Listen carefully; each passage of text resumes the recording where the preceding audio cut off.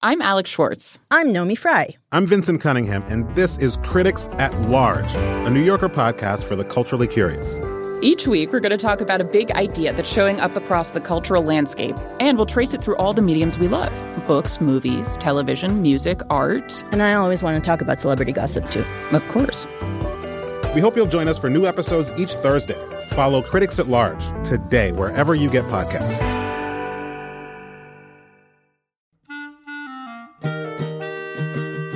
This episode of Livewire is brought to you by Progressive Insurance. What if comparing car insurance rates was as easy as putting on your favorite podcast? With Progressive, it is. Just visit the Progressive website to quote with all the coverages you want. You'll see Progressive's direct rate, and then their tool will provide options from other companies so you can compare.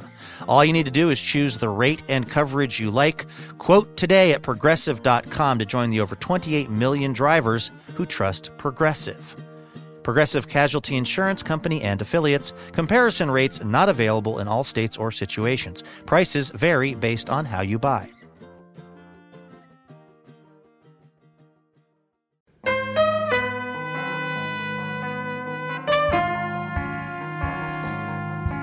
In the next hour, it's the composer who wrote the By Menin jingle, a band so dedicated to one another they've gotten matching tattoos, and a science journalist who plans to do this when the end of the world approaches. Just like any sane person, my plan is to stock an underground bunker with about 50 terabytes of pirated media and several ounces of marijuana so that I can entertain myself until it's safe to return to the surface and make peace with the mutants who have taken over our ruined cities. It's...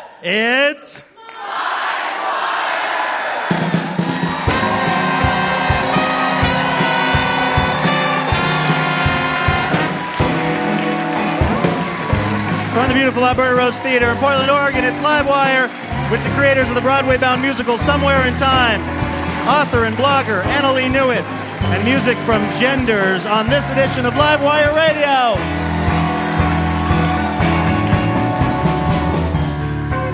Welcome to the show. I'm your host, Luke Burbank. You've also got comedy from Faces for Radio Theater to look forward to, and as always, music from our house band led by Mr. Ralph Huntley.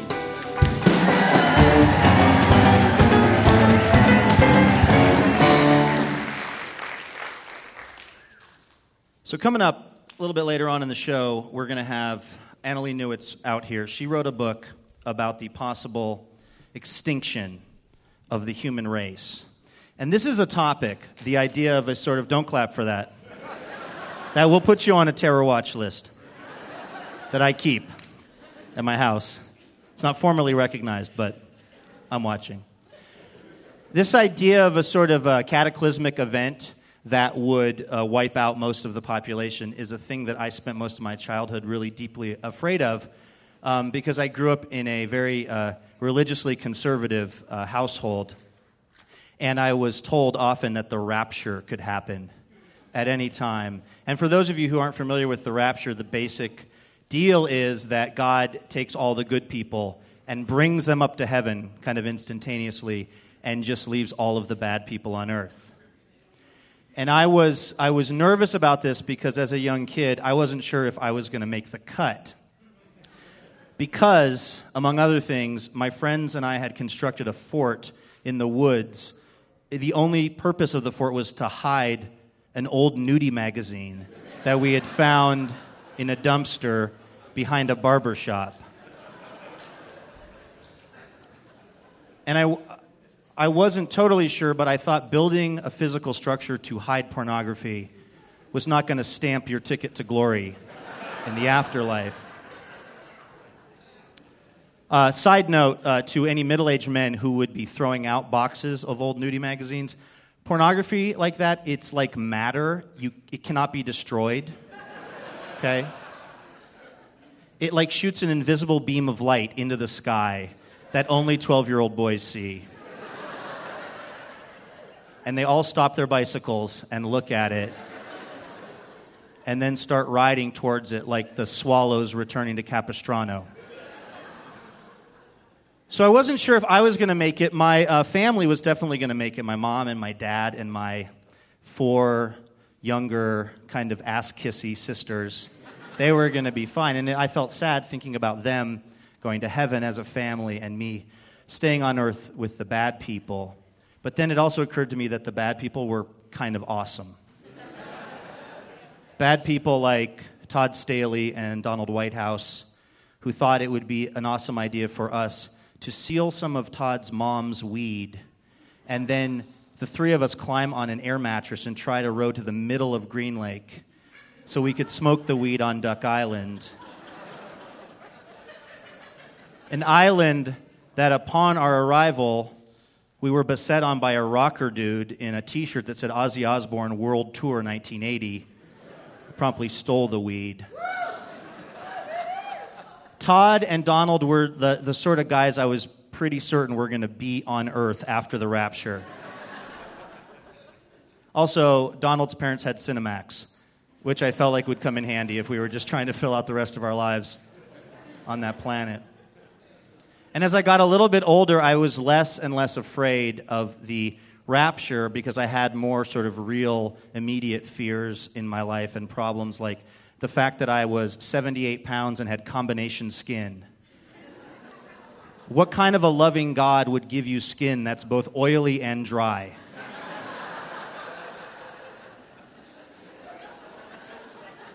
It's one for the theologians. I was very worried about the upcoming dance they were having at my Christian high school, which was a very Footloose-esque dance, in that dancing was prohibited at the formal. So I had sort of a lot of stuff going on. But even as I was less afraid of an actual rapture, I still had this sense that had been really drummed into me as a kid that what happens on this planet doesn't really matter. It's what happens when you leave this planet, right? And that's been one of the big things I've sort of had to unlearn in my adult life, because this may come as sort of a shock to some of you, but that rapture didn't happen. At least not during my sort of 37 years on this planet. And as it turns out, we don't really know what's going to happen next, right? Is it something? Is it nothing? Is it unlimited Cinemax? That's what I'm rooting for. But what we do know is that what's happening right now to us in this room and the people that are hearing this radio show, this is actually happening. And it seems sort of incumbent upon us, right, that since this is the one thing that we do know about, that we really try to wring everything we can out of it, and that we also try to express some human kindness to other people. Even when it's hard, like even when it's the who just cut you off on the freeway, even though 3 miles ago there was a sign that very clearly said, left lane ends. We all saw it. And so I guess I want to just sort of see if I can bring us all together to think about this idea that because, again, this is the one thing that we really know is happening, I say that we try to, if we can, make the most out of it. I used to be somebody who was really afraid of the rapture because I thought I was going to get stuck on this planet. But now that I'm older, and now that I have a kid and people that I love and all these experiences, and even when I'm standing in front of the most attractive public radio audience that's probably ever been in one room.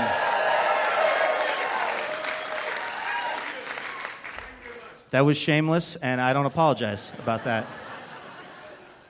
I feel like I want to stay on this planet as long as I possibly can, or at least until I can find that barber and thank him for throwing out August of 1981 Playboy, because that was the most kindness another human has ever showed me in my lifetime. So, should we do a radio show, you guys?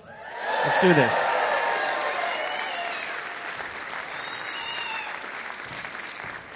All right. Tonight's musical guests recently returned from a tour they took in a van called Gladys the Gladiator, where two important things happened. They opened for Built to Spill at the Treefort Music Festival, and they agreed to get matching tattoos. Please welcome one of Willamette Week's best new bands of 2013, the recently tattooed Genders.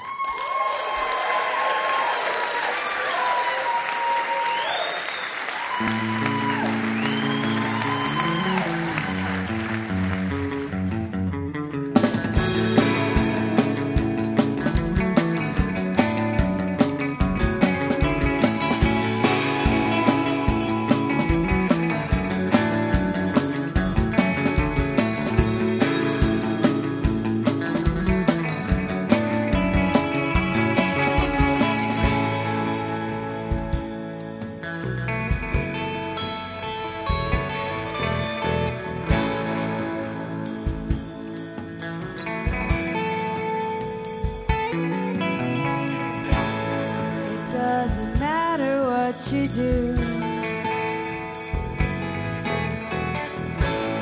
In my mind, I'm far away.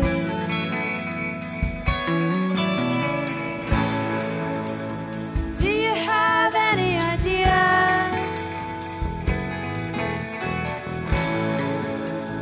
Do you have anything to say? You know you are. God, don't take off your sugar coat. You say, shake my hand, I'm gonna be your best friend. Take my hand, I'm gonna lead you to the end.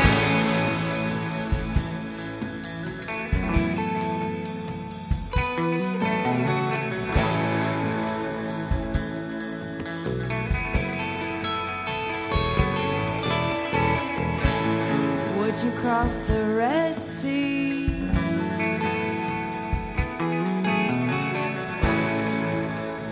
Of my eyes to me.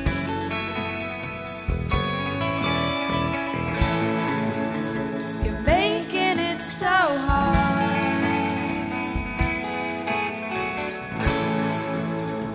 It could be so easy. You know you are. God, don't take off your sugar coat. You say, shake my hand, I'm gonna be your best friend. Take my hand, I'm gonna lead you to the end.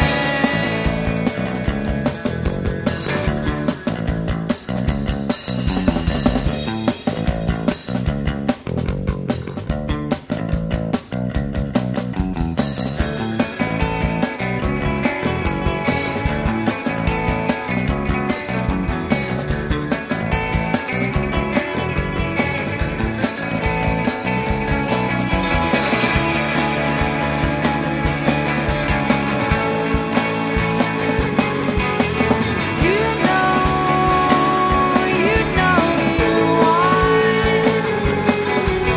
Take your hand, and you're gonna lead me to the end.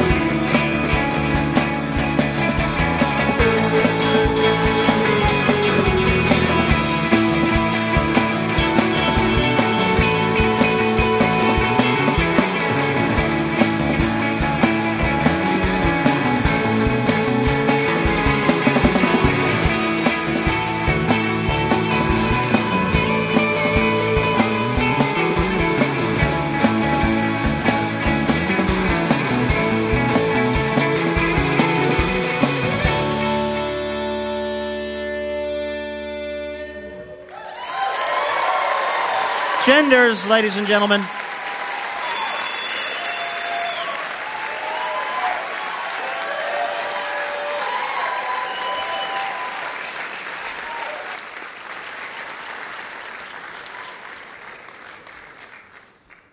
Announcing Google Now, the new phone app from Google that always knows what you want when you want it. Using new technology, Google will scan your calendars, emails, documents, and internet search history to get all the information it needs to predict your every whim. Google Now for your smartphone is the future of the internet. It knows what you want when you want it. Terry, over here. Hey, honey. What are you doing on your phone there? I'm using Google Now. It's telling me the weather for here in Portland and for New York because it knows that we're flying there tomorrow. Oh, that's amazing. How does it know? Google Now new technology scans all your information. It looks through your calendar. It knows your location. Google Now reads your emails, unlike your stupid boyfriend who is hard to get a hold of despite being a nerd. Is he really so busy that he can't read your email?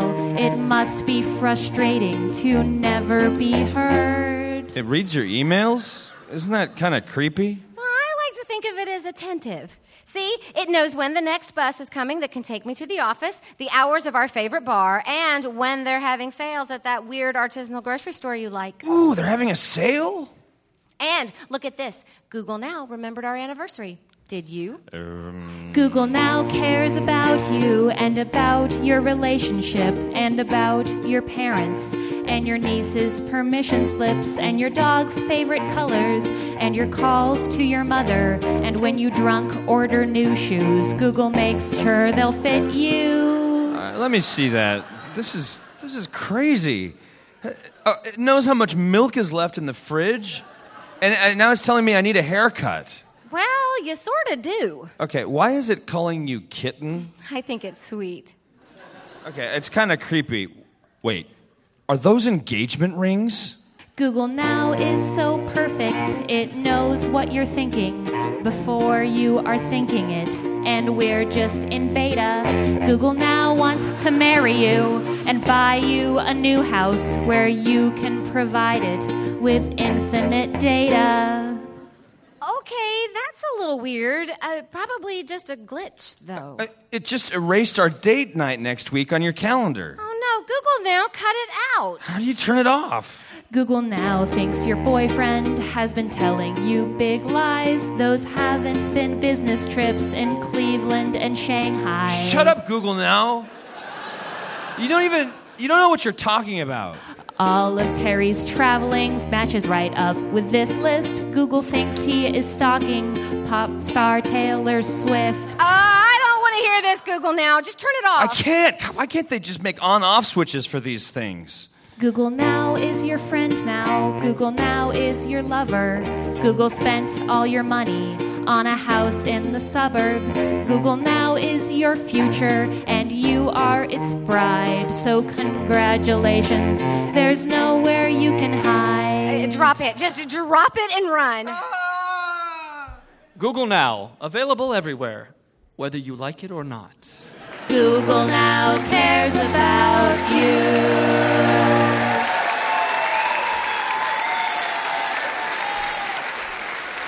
That was Andrew Harris, Trisha Ferguson, in a sketch written and performed by our musical pals, the Double Clicks. You're listening to Livewire, the radio show that can tell you got our text message and chose not to respond, and that's totally fine.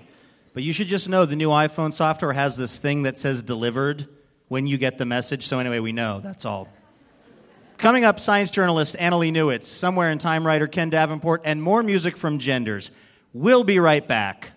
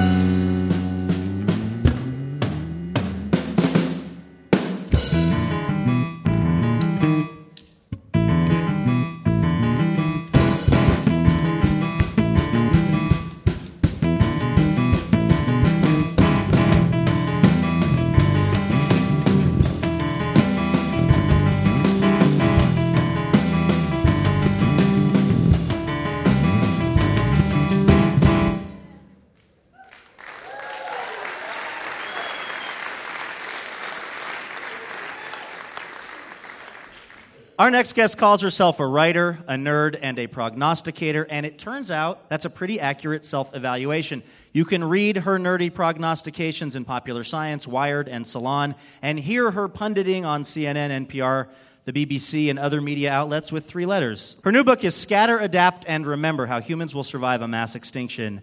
So you might want to read it if you're interested in, survival. Please welcome Annalee Newitz to Livewire.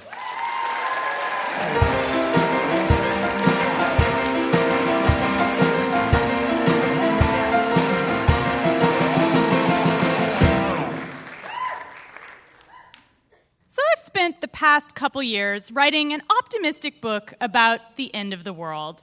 And before you get excited, I should just tell you I don't actually have any advice about zombies. I'm only interested in real-life threats, and specifically mass extinctions. That sounds a little bit like the title of a Will Smith movie, right? Mass extinction. Bram. But it's actually a scientific term of art. A mass extinction is when over 75% of all species die out in less than 1 million years. That's fast in geological time. Over the past billion years, there have been 5 mass extinctions on Earth. Most of you have probably heard about the most famous one. 65 million years ago, an asteroid hit the planet and just ripped the out of the atmosphere. As a result, almost the entire dinosaur population went extinct. So let me get to the part where I'm optimistic. There's strong evidence that humans would survive a mass extinction, and here's why. The animals who make it through planetary disasters tend to be adaptable and live at high population sizes, just like humans. Whatever our flaws, you can't accuse us of having a small population. We can also adapt to pretty much any crazy environment on Earth, as well as environments in space, under the ground, even under the water. In fact, our incredible adaptability puts us in league with some of the planet's greatest survivor species, like blue-green algae and sharks. Both species survived more than one mass extinction, and they did it by living everywhere and eating whatever crap they could, which, again, just like humans. But here's what humans have that sharks and algae don't. We are able to learn from the past, including the deep geological past of our planet. For example, scientists now know that most of the previous mass extinctions on the planet were caused by climate change. Volcanoes or asteroids ripped the planet apart, sure, but the real damage came from the way these events loaded the atmosphere with carbon and other poisons. Sometimes it caused an ice age. Other times, the oceans went acidic, and the climate got so hot that many species died out. Unlike sharks, humans are in a position to understand the dangers that await us. And even better, we can do something about it. Already, many governments are funding programs to develop alternative fuels that don't load the environment with carbon. And startups are experimenting with new technologies that help small farms produce fertilizer and grow food in a carbon-negative way. But humans are also polluting the environment in unprecedented ways. We're driving many life forms extinct. Plus, we're getting more efficient at killing each other every year. Do we really deserve to survive? It's easy to get judgy when we're talking about the future of humanity. People who hate the death penalty will cheerfully say that the entire species should be consigned to extinction because we are such bloodthirsty, carbon-barfing creeps. But if you think that humans are the first creatures to destroy the planet's atmosphere, you are suffering from a species-level delusion of grandeur. Billions of years ago, those blue-green algae I mentioned earlier caused a climate apocalypse, and they did it by farting out so much oxygen that our methane-dominated environment became oxygen-dominated. Only the creatures who could breathe oxygen made it through. It was pollution by oxygen, much like today's pollution by carbon. Meanwhile, there is strong evidence that ants, chimps, and even dolphins go to war with each other. My point is that humans are not the biggest bastards on Earth. We're in good company. Like every other animal who has ever lived, humans have a will to survive that has nothing to do with ethics, culture, and beliefs. We're not going to survive because we deserve it. We're going to do it because we're adaptable, and there are a lot of us.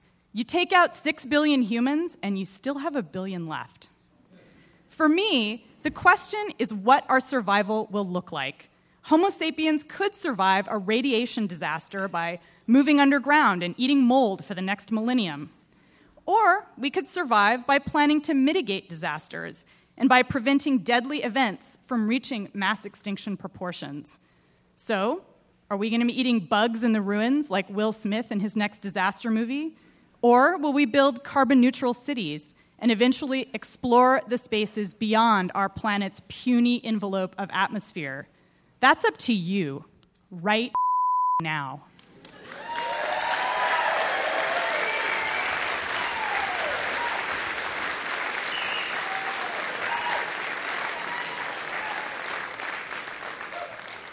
So, Annalee, have you been overly preoccupied with a sort of mass extinction, apocalyptic type of scenario on this planet for a long time? I've been thinking about it for a while. Probably started with Godzilla movies when I was about 5. So, just a little while. Really? So Yeah. you've always, were you one of those kids who I would absorb anything that had to do with when this planet had gone beyond the beyonds, which I assume is some sort of mental disturbance. You had the same thing, though? Yeah, I had the same sort of obsession with the end of the world. And that was actually what inspired me to do this book, is I actually started out wanting to write a book about how we were all doomed and, not necessarily the Godzilla scenario, but, that there were all these terrible events that had taken place in Earth's history and that we were just sort of inevitably going to be snuffed out. And what I found was actually that the more you sort of study these events, the more you find that there are always survivors. That's why we're here, right? Creatures survived all those mass extinctions and helped evolve into mammals and then us. So there's actually a lot of hope to be gained from studying mass death. You actually write, though, a mass extinction, people think of it as being the Bruce Willis movie idea of an asteroid hitting the Earth, but mass extinctions actually take kind of a long time. They do. As I was saying, they take 1 million years, roughly. Some of them, the ones that are really fast, take just a couple 100,000 years. And that's because, that's 75% of species on the planet have to die out in order to qualify as a mass extinction. So that does take a very long time. And when it's over, you basically have an entirely new planet.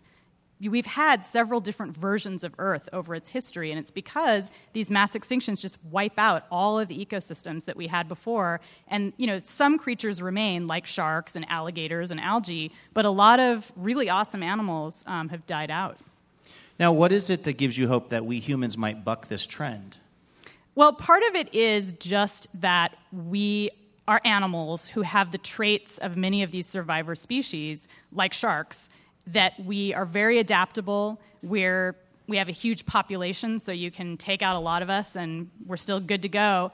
The thing that really gives me hope is that humans are great problem solvers, and we're good at messing things up, but we also are excellent at solving problems. And so not only can we cope just because we have kind of the brute numbers to withstand some kind of horrific apocalyptic event, but we also have ways of figuring out how to survive those events. So, for example, if there's a radiation disaster, whether that's a war or, let's say there's a nearby supernova and 1 billion gamma rays, fry off our atmosphere, people will figure out that if you go underground, you're going to survive, right? You just need a couple feet of rock between you and all of those high-energy rays, and you're going to live. And as we know from the movies, those cultures do really well. It never ever gets weird underground.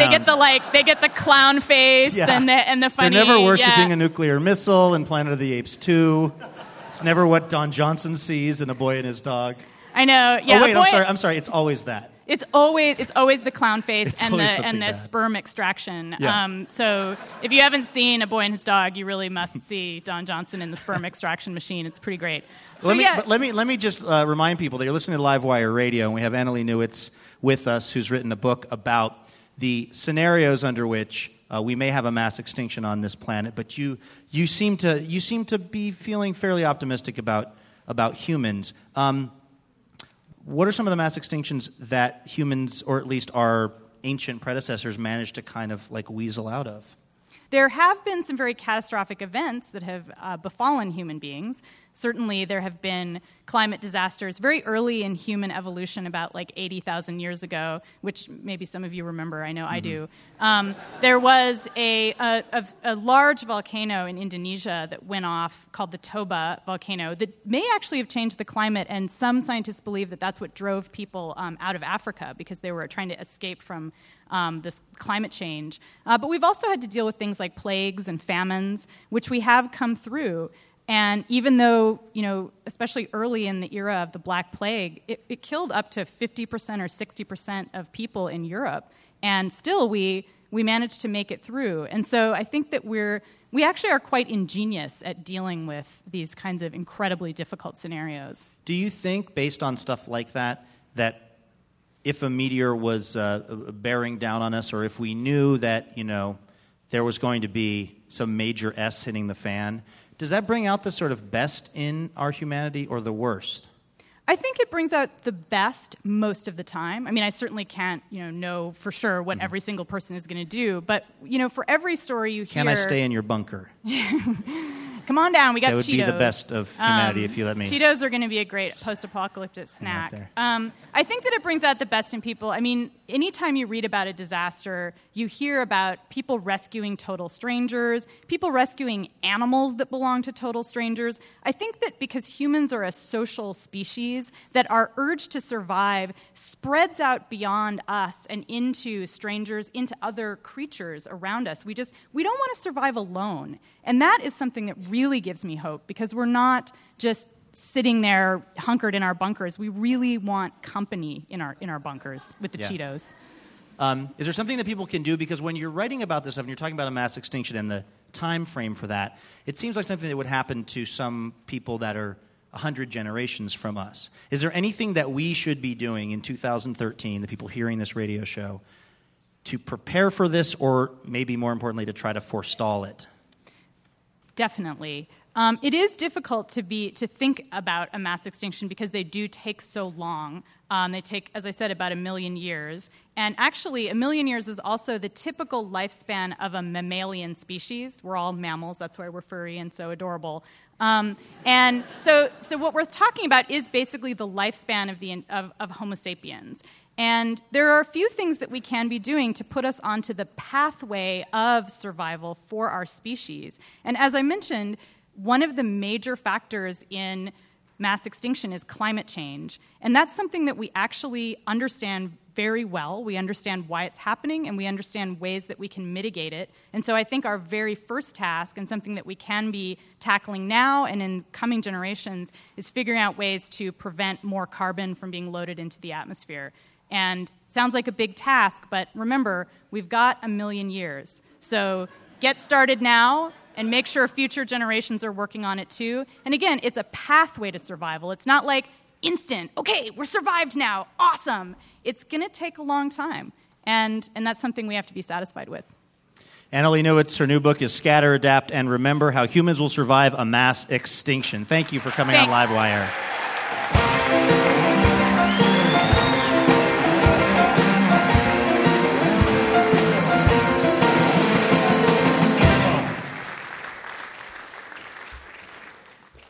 Dr. Carson, what is it? Thornton, we've done it. We've found Earth's twin planet. It was exactly where you suggested to. Right on the cusp of Nargo 9. Oh, this is fantastic. So many new resources to deplete. Exactly. Well, I'll set up a press conference so I can tell everyone. Let's go to it now. Oh. You're telling everyone? That's what we're doing? Yes. I mean, were you thinking something else? No, I just imagined that I'd be the one. Well, Thornton, I was the one who found it. Sure, in the spot that I'd suggested. Fine, if you think it's so important, I suppose you could tell them, but just make sure you don't get that nasally sound to your voice. It could really take away from the message. Okay, what nasally sound? Oh, you know what I'm talking about, that, oh, look at me, I'm a scientist. I found a new planet. Bark, bark, bark. I don't sound like that. Yeah, you do. Besides, it's better than you. You're all, Oh, hey, y'all. Seems we gone found ourselves a dingle darn planet somewhere up there in the clouds with things, duh. It appears it was someone near Nargo 9, Earthlings. I'm a robot. I Hey, don't look at understand me. science so good, but a planet is one of them round things over around a star like Larry the Cable Guy, Beep, beep, beep, nerd, nerd, nerd. Look at me. Cows and Star chickens Wars and stuff pigs and and Star chickens Trek and cows and Klingons, my why? mom's Where can gotta I pick find a me up, pig nerd. that I can marry? Okay, now you're just being offensive. I don't even like pigs. Oh, am I? And don't you? Fine, Thornton. If you want it that badly, just do it. But I get to answer questions. Fine, let's go. Good. Wait, what's that alarm? Oh dear. It appears our twin planet is actually moving on oh no. What? On an unavoidable collision with Earth. Oh my God, that would mean 2 6-trillion-ton masses ramming into each other at speeds of over 20 kilometers per second. so an extinction event trillions of times more powerful than all of our nuclear weapons combined? Yep. So that's bad. Yes, it is. Well, you should really tell someone. I should tell someone? I should? Well, yes, Thornton, you discovered it. You just said that you discovered it. Okay, well, I discovered the planet or whatever, but you discovered this whole sextillions of tons deal. Plus, your voice sounds so much better on a mic. No. You sound so Please, much you're better. so mellifluous, like. Oh, hello, everyone. It seems there's a bit of a dust-up occurring in space today. No. There's something soothing about a southern accent. You know, it's like Bill Clinton, like, hey, everyone, just remain calm. It seems we're fixing to be knocked into next week by some silly old planet. Don't worry, you won't feel a thing, old chap. You might be a redneck if your planet's about to blow up. All right, now how is that going to help, It's Thornton? down homey, and it's comforting. Nobody wants to hear Jeff Foxworthy right before they're annihilated. Hey, you guys, can you sign off on this study? Carlisle, have you ever done any radio? You have an amazing voice. No, but it's nice of you to say. We have a task for you. How do you feel about being in front of a crowd? That was Andrew Harris, Sean McGrath, and Trisha Ferguson.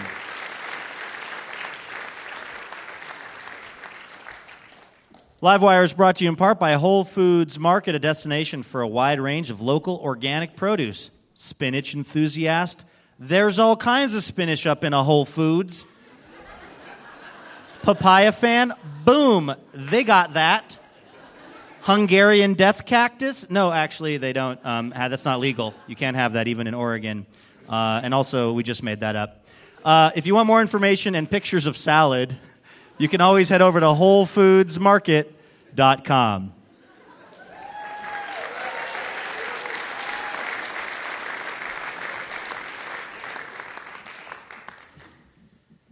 If you ever thought the 1980 film Somewhere in Time, with its time travel, self-hypnotism, and the lady who would go on to play Dr. Quinn Medicine Woman, would make a great Broadway musical, well, you're not alone. That's exactly what Ken Davenport, Amanda Yesnowitz, and Doug Katsaros have been collaborating on lately. Their musical Somewhere in Time is Broadway-bound, but makes its world premiere in Portland later this month. Please welcome Ken Davenport, Amanda Yesnowitz, and Doug Katsaros to Livewire.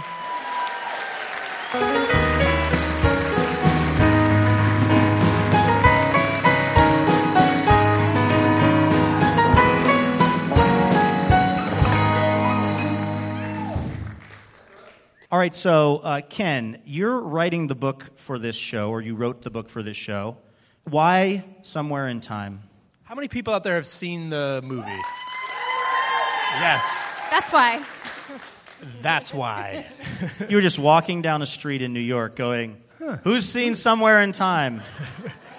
And we want to just give you some extra props, Ken, because we'll mention to people, you're also the producer of the multi-Tony-nominated Kinky Boots. You heard of that, maybe? Livewire audience, pretty impressive stuff. When you're starting to, so you're starting to write the book for this, you've gotten the rights, and then do you call Amanda and Doug up and say, I need some music, I need some lyrics? How do you guys start creating the rest of the show outside of just the dialogue? No, it's a very hard thing, and especially with this one, the score was something I knew was going to be extremely important. For those of you who know the movie, the music in the movie is very important as well. They call them musicals. They don't call them bookicals. It's about the music and about the score. So I knew it was going to be important. So I actually put this team together. They had never worked together before. But I'll tell you a little bit, I'll brag for you. Doug Katsaris, you may not know his name, but you certainly know his work. When I was looking for the right composer for this, I thought I need someone that really understands classical styles, someone that really gets serious music. Doug wrote...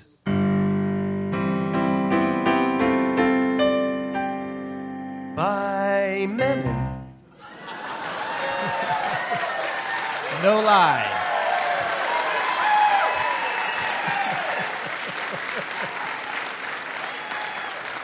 Absolutely 101% true. So Doug also wrote Just for the Taste of It, Diet Coke, a whole bunch of hundreds of thousands of jingles. How is it that you don't just live on a diamond island made of diamonds? I do. So I knew I needed someone that could write melody, and I knew Doug from another couple projects, and I knew he had it. At the same time, I knew I needed a master wordsmith. I knew I need someone that could capture all these emotions unbelievably well. And Amanda, that's where I called Amanda, who I know from some other projects as well. And I'll brag about Amanda. Miss Amanda here is a nationally ranked crossword puzzle solver. And actually, just a few months ago, had a puzzle published in the New York Times on Sunday. So you put By Menon and crossword puzzle together, you get Somewhere in Time the musical. Yeah. Is that why so many of the songs are called Seven Down? Yes, exactly. It's an interesting choice. For you, thank they you. only That have was a 3 slow notes. soaker. Exactly. Somebody caught that. Amanda, for you obviously, you start by reading the book, watching the movie, and then where do you go from there in terms of starting to create the lyrics for this thing? Well, we are not trying to recreate the film or the novel. A musical is a different form. We are trying to stay faithful to certain plot points and certainly represent the heart and the romance and the magic of the film, but we also want to put our own voices into it too, so that it's, again, we're not trying to replicate it, we're trying to create a new experience. But when you're taking in the information of whatever has previously existed related to this project, you're just going through it, and then when something jumps out at you, do you just start I apologize, I'm being reductive about your craft, but you just start going that was awesome when he time traveled, and then he got to be with that lady who put the thing in his pocket. I actually do that all the time. This is something called Bad Ken. Now, Ken is such a wonderful collaborator because he never tries. He knows that he can't do what I do, so he is fearless in giving me ideas that don't scan, that don't rhyme, but it gives me the sense of what we're trying to accomplish. So that's a sign of a really good collaboration. Yeah, the other thing I do, to give you a specific example, is because the songs do come out of the story. So often I will write a scene, and both of them will jump up and down and say, oh, that felt like a song there. And are you guys all in the same room typically? Or on a Google Hangout. One of the two. Rarely are we in. Sometimes we're Sometimes. online. Do you guys This is only the second time I've met Ken. Wait, you're doing all this online? A lot of it happens online because we're all over the place, yeah. I mean, Doug lives in Long Island. Who wants to go out there? Okay, so you guys are together on Google Hangout or Chat or something? I didn't even know that was a thing, actually. This is 2013, not 1997, so Chat, okay. no. Can you email me at my AOL account, Ken, some of these details? Okay, Both of them are on AOL. Both of them. We are still on AOL. Both Doug and I are on AOL. And It's kind of a badge of pride. I was sad when they shut Hotmail down because I still was rocking that. Let's just remind people, for the 7 people who maybe haven't seen Somewhere in Time, the movie was very popular. It starred Christopher Reeve, Jane Seymour, and others, and a woman comes up to him and puts a note in his pocket, a sort of elderly woman. Am I describing? You guys take it from here. You're writing the musical about it. Elderly woman approaches a young man at his college graduation. Thank you, Doug.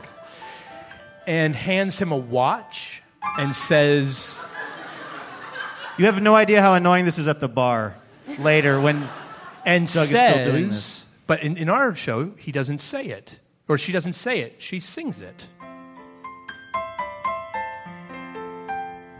Come back to me. Come back to me. Many years pass, and this man, and actually this is a little bit different from the movie, in the book, Richard Collier is diagnosed with a brain tumor and finds out he's dying. And he leaves his home to kind of find himself and write the one last story because he's a writer. He finds himself at this old hotel in Mackinac Island, Michigan called the Grand Hotel. Beautiful if you've been there. And he sees a portrait of a woman. He falls in love with this portrait. He tries to find out more about her. This is the song he sings while he sees the portrait. And then, of course, about 3 scenes later, he realizes that the woman in the portrait is the old woman who gave him the watch, begging him to come back to her in 1912. Now, what's the process? That is the dilemma, it would appear. The difference in their timing.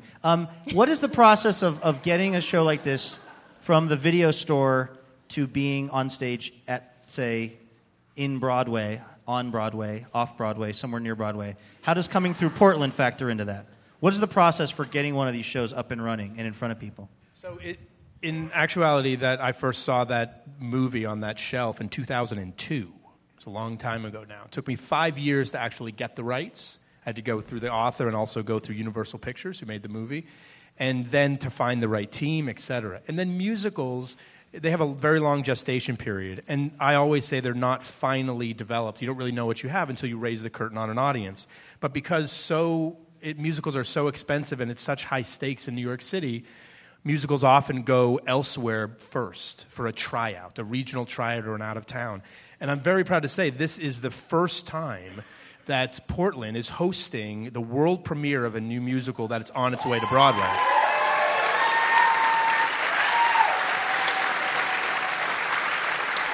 And thank you very much. How many Spider-Men are in this show? 9. That sounds low. You're listening to Livewire Radio. We're talking to Ken Davenport, Amanda Yesnowitz, and Doug Katsaris. They are the folks behind the new musical coming out in Portland this month and then other places somewhere in time. You guys are professionals at this. You know a good idea from a bad idea. We are not, which is why we wanted to run some musical pitches by you guys. And maybe we could sort of utilize your experience in the industry. So apparently the Faces for Radio Theater have been thinking long and hard about some of their hopes and dreams for musicals, and they're going to present them now. Maybe you guys could give us a little feedback. Okay, this is going to be amazing. Die Hard, the musical. Nice. A New York cop is in the wrong place at the wrong time, and these are some of the songs. Barefoot and Bleeding. I Am an Exceptional Thief, and in parentheses, Hans Gruber's Lament. And Yippee-Ki-Yay, Emmer Effer. I'm thinking music by Kid Rock and Carol Bayer Sager. Have any of you worked with Kid Rock?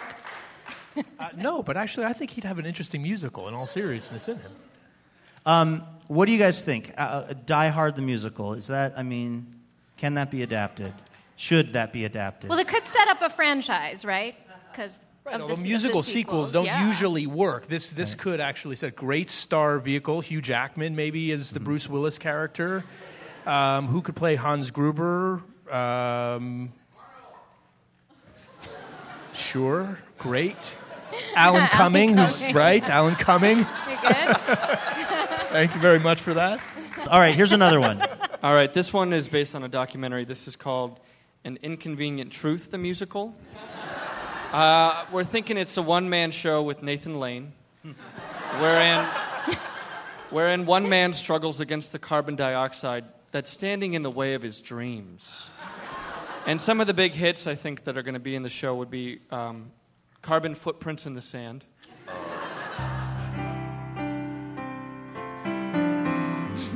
We've been collaborating backstage. Also, Atmosphere Schmatmosphere, which is going to be tricky lyrically. And the last one is, does anyone know how to unbullet a list in PowerPoint?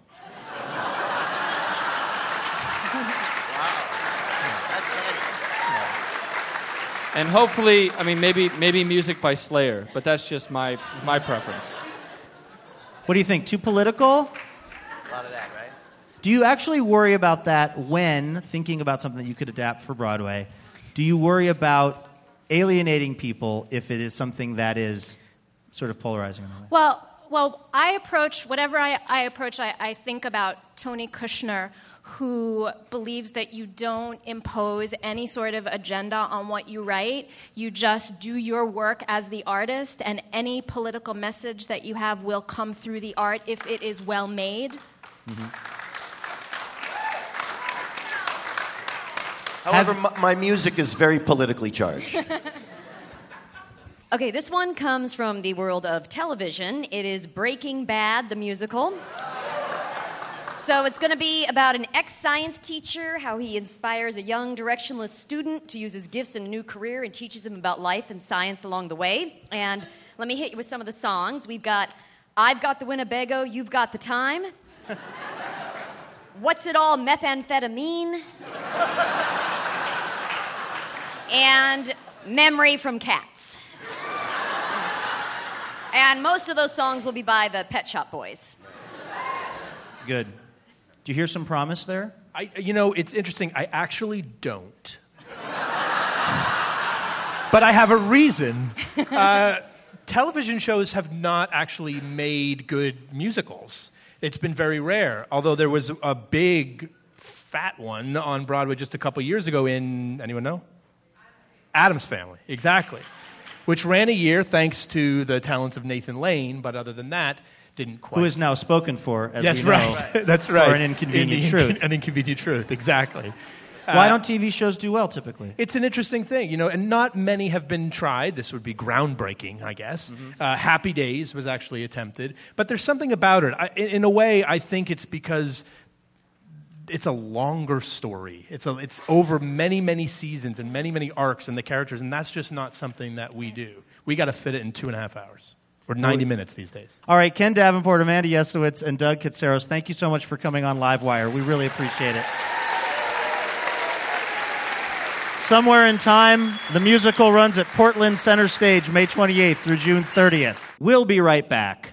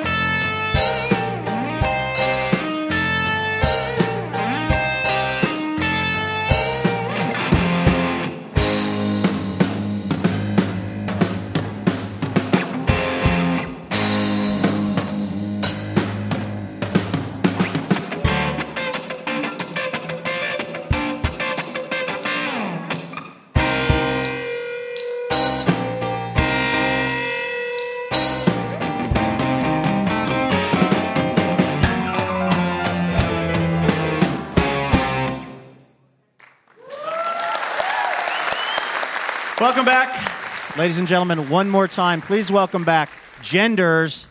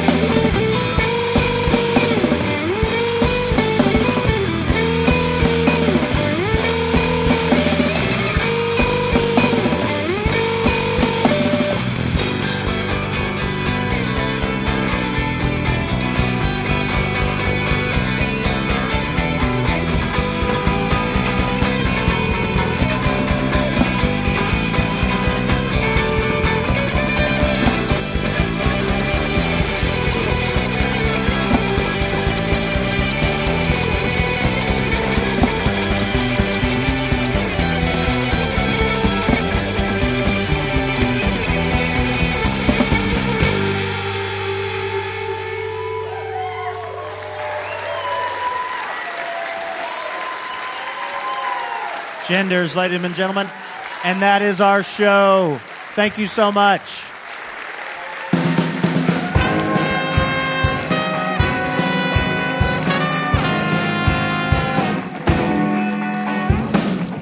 Our thanks to our guests, Annalee Newitz, Ken Davenport, Amanda Yesnowitz, Doug Casteros, The Double Clicks, and Genders.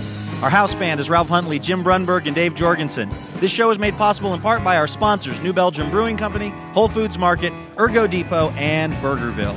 Additional funding provided by the Regional Arts and Culture Council and Work for Art, the Oregon Cultural Trust, and listeners just like you fine people. Hotel accommodations generously provided by the Hotel Deluxe. Our executive producer is Robin Tenenbaum. The show is also produced by Courtney Haumeister and Jim Brunberg.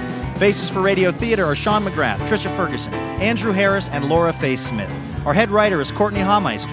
Show writers are Sean McGrath, Jason Rouse, and Scott Poole. Guest writers this show were Ted Douglas and The Double Clicks. Sound effects and direction by Jason Rouse. Our technical director is Jonathan Newsom, and house sound by Graham Nystrom. Stage management by Mark Bauer. Show theme is written by our house band and Courtney Vondrali. Livewire was created by Kate Sokoloff and Robin Tenenbaum. For more information about Livewire, visit livewireradio.org. You can download our podcast on iTunes, Stitcher, or SoundCloud. And find us on Twitter and Facebook at Livewire Radio.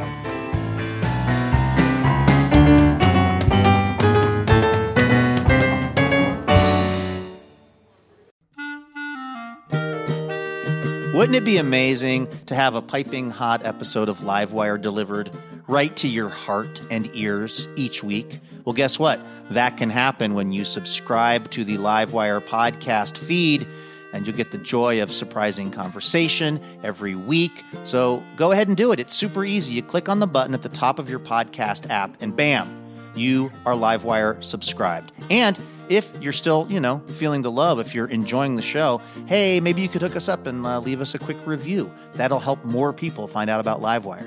And thank you.